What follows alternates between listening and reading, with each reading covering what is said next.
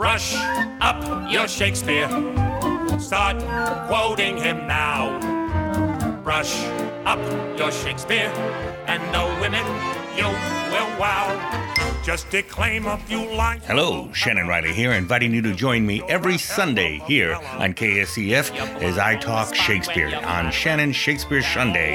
Every Sunday at 8 and 8, archived here at Kansas 785 Live, as well as on my own website, shannonjriley.com. Join me and let's talk a little bit about the bar on KSEF every Sunday, 8 to 8.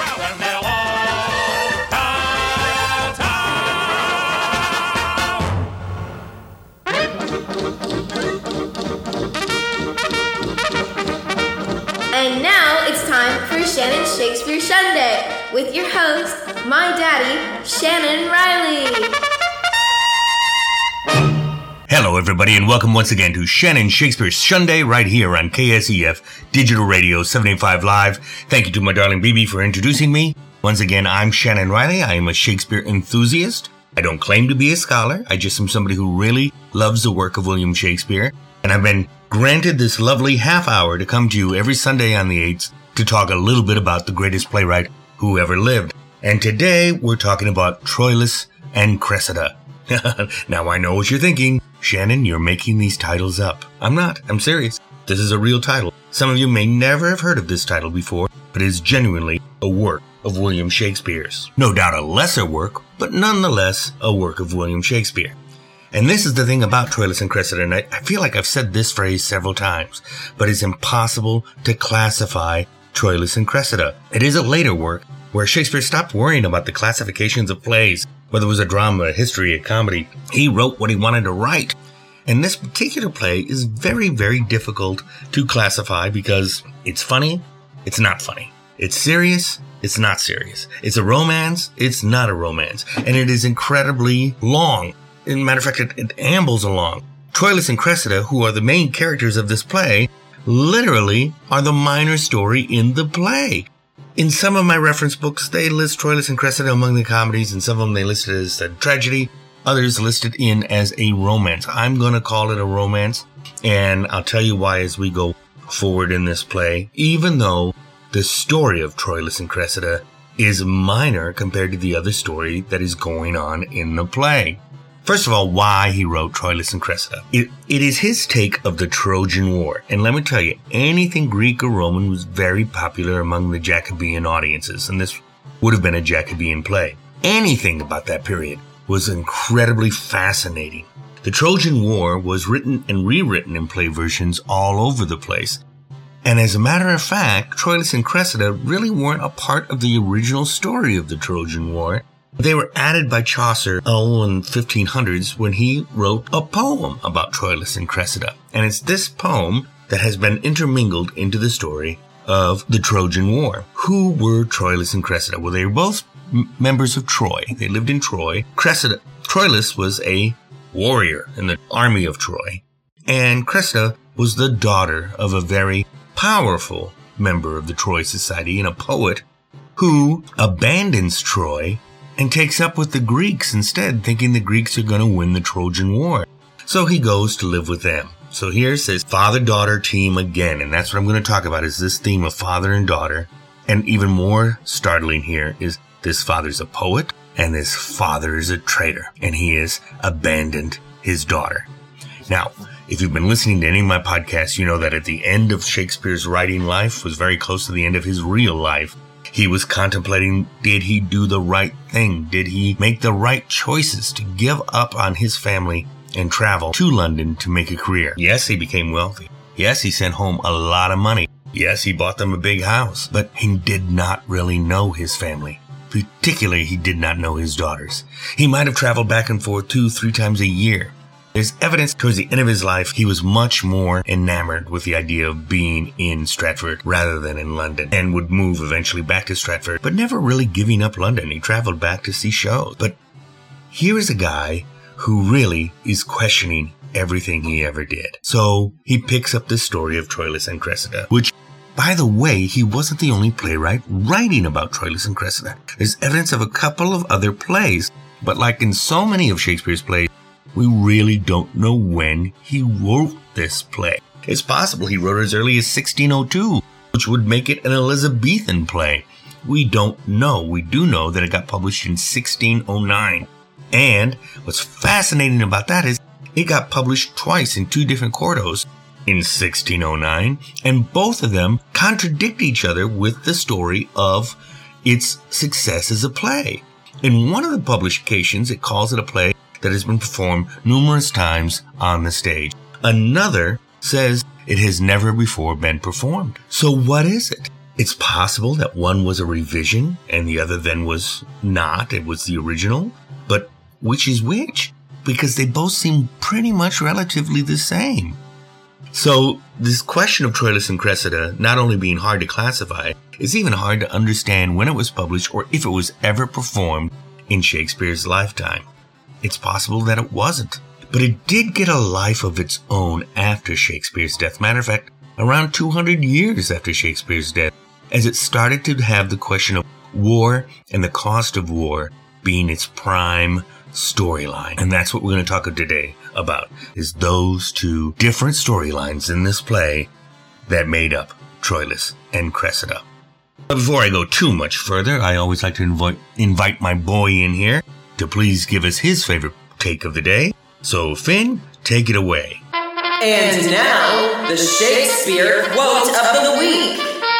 There really aren't too many quotes that I want to hang on here in Troilus and Cressida. It's a very long play. It's one of his longer plays. And the lines are rather buried inside longer speeches, so it's kind of hard to pull something out that stands on its own. I will say a couple of things. Troilus, when looking upon this resting Cressida on her bed, in Act 1, Scene 1, he said, "Her bed is India. There she lies, a pearl." I think that's rather pretty, as he describes his love interest, Cressida.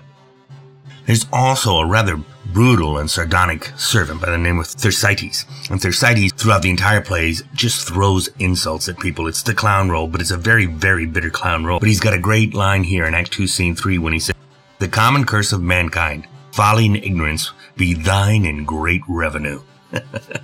I love that very much. And Hector says in Act 4, Scene 5, "The end crowns all, and that old common arbitrator, time, will one day end it." Death comes to everybody. But I think the best quote from the play is really not a quote, but a character's name. There's a character in this play called Pandarus. His name is Pandarus, and he's overly complimentary about all of the Trojan fighters, and in particular, the king and his son, Troilus. He constantly praises Troilus to Cressida to build him up in Cressida's mind. Now, this term for overflattery is called pandering, and it comes from Shakespeare's character, Pandarus. He gave us a whole new word out of a character name. I love that. All right, so what is the story of Troilus and Cressida? Well, let me go through this. It's a little complicated, and I probably won't finish it all in this first half, but again, we'll talk about it on the other half as we get through with today's Shannon Shakespeare Sunday about Troilus and Cressida. So I now take you to ancient Greece during the Trojan War. King Agamemnon and his brother Menelaus are presiding over the Greek encampment.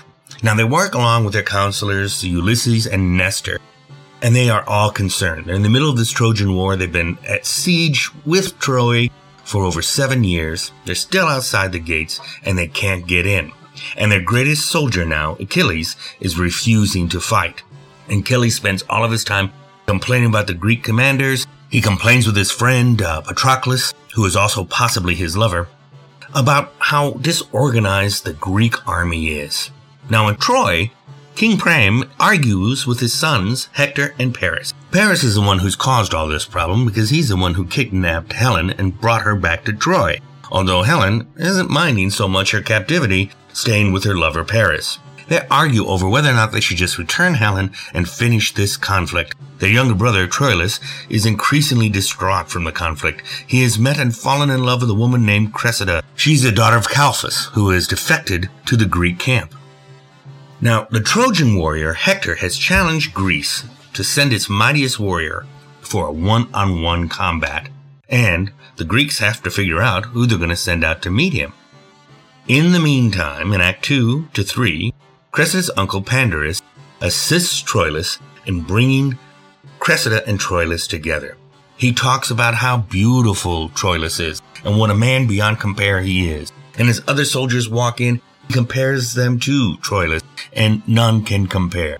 Troilus is the greatest. Cressida admits that she is indeed enamored with Troilus, but she also loves being chased. She likes the romance of being wooed, and Troilus has yet to really do that for her. So, Troilus begins to woo her, and as a result, they're able to consummate their union by sleeping together that night. Now, during that same night, Cressida's father arranges to exchange his daughter for a Trojan prisoner. And the next morning, when they learn of this, Cressida refuses. She does not want to leave her new lover, Troilus. But King is insistent, and she is sent away to join her father. Cressida swears eternal loyalty to Troilus and promises she will always be loyal to him. On the Greek side, we're dealing with the commanders answering Hector's challenge by sending Ajax rather than Achilles. Achilles won't fight. He just sits in his tent all day long, womanizing, drinking, and complaining about being far from home. Meanwhile, Ajax wants to fight. He loves to fight. He's described as rather big, brawny, and brainless, so he seems to be perfect to go out and fight. But they don't think he's a real match for Hector. But Achilles is. He's a better fighter. And so Agamemnon thinks if we say we're going to send Ajax, this will spur Achilles into action, and he will insist that no, he go to meet Hector, not Ajax. Now, Cressida's life takes a big turn when she is taken to the Greek camp. When she arrives there, she's greeted by the Greek commanders. Ulysses insists that everyone kiss her, and they do, except Ulysses himself, who refuses to kiss her.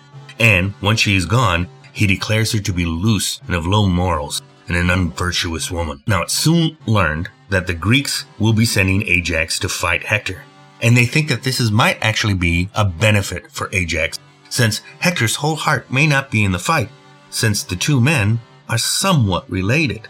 But when they start talking about this fight, they realize that they're lucky that it's Hector, for they fear that the great Trojan Troilus himself might have come, and many believe he could be a more powerful fighter than even Hector himself.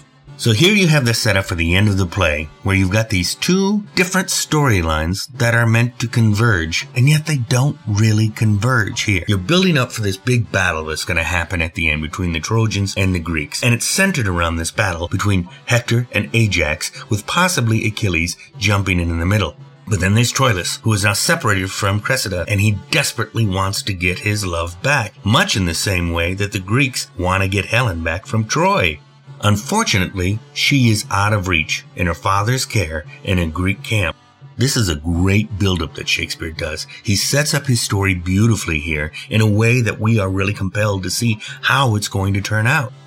And this is why I find Act 5 so depressingly unsatisfying. This play falls apart for me at the end because the stories never resolve, and Shakespeare intends for them never to resolve. And it's this unresolved nature to these stories that has made this play very popular with modern audiences who want to point out the folly of war. This play has been put up as if it was done during World War II, or the Vietnam conflict, or the Korean conflict, and I imagine an Afghanistan one will come soon, because it's all about the folly of war after this, and how it destroys everything, and how nothing is gained through war. It's really a depressing tale in the end. So anything funny that happened before it seems to be discounted. It's just a play that slowly, and I do mean slowly, ends. It just meanders to an ending, and along the way destroys the reputation of its main characters. Want to find out how? Well, then join me after this short break. We're going to take a short break here, and then we'll come back with Act 5 of Troilus and Cressida and some comments about why I think this really does show the end of Shakespeare's writing and his desire to not do this anymore. I'm Shannon Riley. This is Shannon Shakespeare Sunday, and I'll be back in just a few minutes. Bye-bye.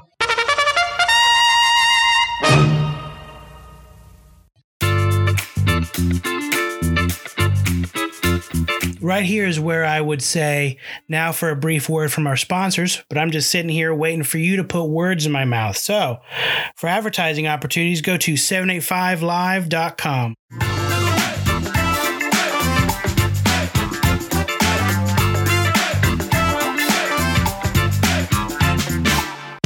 785 Magazine is proud to present KSEF Digital Radio, Topeka, Kansas. That's the thing you're listening to right now, and we're celebrating everything local and everything Topeka.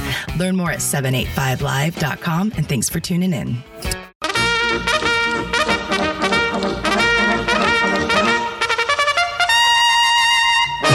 Hello, and welcome back to Shannon Shakespeare Sunday right here on KSEF Digital Radio 75live.com. I'm Shannon Riley. Hey, by the way, I'd like to invite you to talk to me. Let me know what you think about the show, or if you have any questions. You can reach me at Shannon@ShannonJRiley.com. That's Shannon@ShannonJRiley.com. Riley is spelled Reilly. I'd love to talk to you. Let me know what you think about the show. And also, while you're at my website, check out my short films, my plays. I'd love for more people to see them. Now, I'm here today talking about Troilus and Cressida, and I've gotten up to Act 5. Here's the thing about Act 5. Almost every one of Shakespeare's plays, once you get to Act 5, winds down pretty quickly. It's usually 1, 2, 3 scenes. 3 scenes the most. In this play, there are 10 scenes in Act 5. All of them are relatively short, they're compact, but at the same time, this shows how much this play meanders to the finish. And it does meander. It starts with scene 1 when Achilles is at a feast and they're celebrating the fact that Cressida is now back in the hands of the Greeks. And he boasts that tomorrow morning he's going to kill Hector on the battlefield. He's certain he's going to win. Now, that's when they encounter Thersites again. You remember, he's that kind of mean servant who delivers a letter to Achilles and then unloads just an abuse after abuse on him, even calling Patroclus his good friend, his lover, and his masculine whore. There's a letter to him from a Trojan princess who begs Achilles, please do not fight tomorrow. If you fight tomorrow, you may die. And Achilles agrees not to fight because he's too much in love with this Trojan princess. So Achilles leaves. As they leave, Thersites remains. He watches from the shadows as the feast breaks up, and he watches as most of the lords go to bed, but one doesn't. Diomedes slips off. Diomedes is the same Greek who went to Troy to bring Cressida back to her father, and now he's off to see her under cover of darkness. And Ulysses and Troilus, who have been watching from afar, also follow him, noting that Diomedes is an untrustworthy, lustful rogue, and they all fear what he means to do with the beautiful Cressida. Now, at her father's tent, Diomedes calls to her, and her father fetches her, brings her out. Troilus and Ulysses are watching secretly from a hiding place, and off to the side, Thersites is doing the exact same thing. He woos Cressida, and she acts very reluctantly but coy towards his advances. She pushes him off, she won't let him leave. She pushes him off, she won't let him leave. Eventually, she gives him a gift that Troilus had presented to her as a love token, and then she takes it back. And then she says she never wants to see Diomedes again. And then she softens and gives in to him again and promises that she will wait for him later. Come to her in the dead of night, she says, and we will make love. When she is gone, Diomedes also leaves. Troilus is in agony, first denying the evidence he's seen with his very own eyes, and then pledging to find Diomedes and kill him. Now, in scene 3, Hector's getting ready for the battle, while women, including his wife and his sister, Cassandra, plead with him not to go.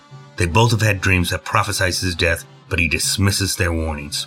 Troilus comes in and says he'll be fighting tomorrow too, and he plans to kill 12 men, 10 times those that Hector would kill. They're all afraid that Troilus is a little bit off-hinged and maybe should not go into battle, yet at the same time he will not be put off. And both Troilus and Hector leave for the battlefield. However, before Troilus can leave for battle, Pandarus stops him, and he brings him a letter from Cassandra. Troilus tears it up, he refuses to read it, and he follows Hector out into the field of battle. Scene 4, the battle is raging. In scene 4, the battle is raging. Thersites wanders the field, escaping death several times by just being a coward, by hiding. He chides all of the soldiers, and yet hides when battle comes towards him. In scene 5, and in another part of the plains, Agamemnon summarizes that the Greeks are both doing badly in battle, including that several people have been taken prisoner and probably slain. Then Nestor, one of his confidants, enters and says, "There is 1,000 Hectors in the field," meaning the battle is turning the tide in the favor of the Greeks. The scene ends with Achilles entering, asking where he can find Hector. In scene 6, Troilus calls Diomedes a traitor for capturing his horse. Diomedes, Ajax, and Troilus exit fighting, and we don't know how that battle is going to end. Hector spares the unprepared Achilles, who cannot possibly beat him in battle. He is not ready for this. He boasts that Hector only will beat him in battle because he was unarmed, and as he runs off, Hector pursues him. In scene 7, another part of the plains, we find Menelaus and Paris enter the scene fighting. Thersites is confronted by the bastard son of Priam. Both declare themselves to be bastards and have no business fighting each other, and they go off. Then Achilles and his men find Hector, who is finishing taking off the armor in order to put on the golden armor that he has found from a warrior he has conquered. Suddenly unarmed, the Trojans surround the great Hector, and they stab him to death. In scene 9, Agamemnon, Ajax, Menelaus, Nestor, Diomedes, and others enter marching. Word arrives of the death of Hector. Alone on stage, Andreas sums up how futile this entire endeavor has been. Nobody appreciates anybody, but war is war, and it continues on. That's the end of Troilus and Cressida. What? Yeah. It just meanders to an ending. It doesn't really have a point to it, except that everyone of virtue, claimed to be a virtue at the top of the play, has none. Troilus claims to be a virtuous fighter when he feels spurned by his lover, goes on a death cry just to kill for the sake of killing. Cressida, who claims to be virtuous and loving, surrenders her virginity to Troilus early in the play, and then offers to become the lover of a Greek just a day later. Hector, this great fighter who simply sent a challenge to claim victory for the Trojans, is eventually killed by Achilles and several other Greeks when he is in the midst of putting on armor. This is not a play that talks about the value of war. And you'll notice the lovers are barely in it together. They're together at the top of the play for 3 very short scenes and then separated the rest of the play. I gotta say, it's an unsatisfying play. It has moments of great excitement. The battle scenes could be done very, very well, and you kind of hang on what might turn out. But when you get to the turnout, it's rather disappointing to me. There are some scholars who claim it as being a great work of art. I can't argue with them, that's their opinion. I don't like this play, but this is what I do like. As I've said before, this play is hard to classify, and some people put it in with the romances. That's where I tend to drop it as well, even though some of my favorite books don't put it there. The truth is, Shakespeare was writing about fathers and daughters. And prior to this, the daughters were all incredibly virtuous. The fathers were above reproach. Shakespeare writes a father who betrays his people and goes to live among the Greeks, leaving behind his family. And then he forces his daughter to join him. His daughter, who he thought was virtuous, actually surrendered her virginity without the benefit of marriage, which to a Jacobean crowd would have been the sign of a harlot. And then she goes to live with the Greeks. And isn't there a day before she promises her favors to another man? Shakespeare's writing about fathers and daughters, and from taking it from the great zenith of Pericles and his daughter to this low level here with Calphus and Cressida. Their relationship we know so little about. We hardly ever see them together. It's a very, very short scene. Calphus is practically not in the play at all. But I think this is what Shakespeare's alluding to with his life. He wonders if his absence from his daughter might have possibly led to her downfall. Is she chaste? Is he what he expects to find when he goes home? And was all his sacrifice worth it? We have no idea how the Jacobean audiences responded to this play, because we're not even certain they ever saw it. It's possible they did. I can't believe a play this long would not have been at least tried upon the stage, but I don't know for sure. We only have evidence of it being performed well after his death, and it was a pretty modest response to it. It's been those people and those directors who have taken this story and focused less on Troilus and Cressida and more on the folly of war that has made this play have any lasting appeal whatsoever. That seems to be how it's treated over and over again, not only in film, but on stage. But I find it very interesting that Troilus and Cressida, the two main characters, are kind of forgotten about. They mean very little. I mean, at one point, you would think that Shakespeare was trying to set them up as the next Romeo and Juliet. They have lines about no love will ever match others. How gorgeous the story of Troilus and Cressida will be in the annals of love. And then it's like he purposely destroys it. He purposely writes them so they cannot be together. Remember, the story of Troilus and Cressida wasn't even in the real story of the Trojan War. He follows the Trojan War, actually, pretty closely. He's pretty loyal to that particular subject matter. But he would have had to have been, because everybody in his audience would know this story. It was very, very popular. It was the kind of story that everybody wanted to hear over and over again. It was a hero's tale, and you weren't allowed to mess with it much. They loved the story of the Trojan War. Troilus and Cressida was an add-on, a little romance thrown into the side. And that's really how history treats it later. They come out as being, well, certainly not the next Romeo and Juliet. Nowhere near it. I think in the grand scheme of the later plays, Troilus and Cressida is my least favorite. But I also think if it belongs anywhere, it belongs among the romances, because it really fits into this theme of what was next for William Shakespeare.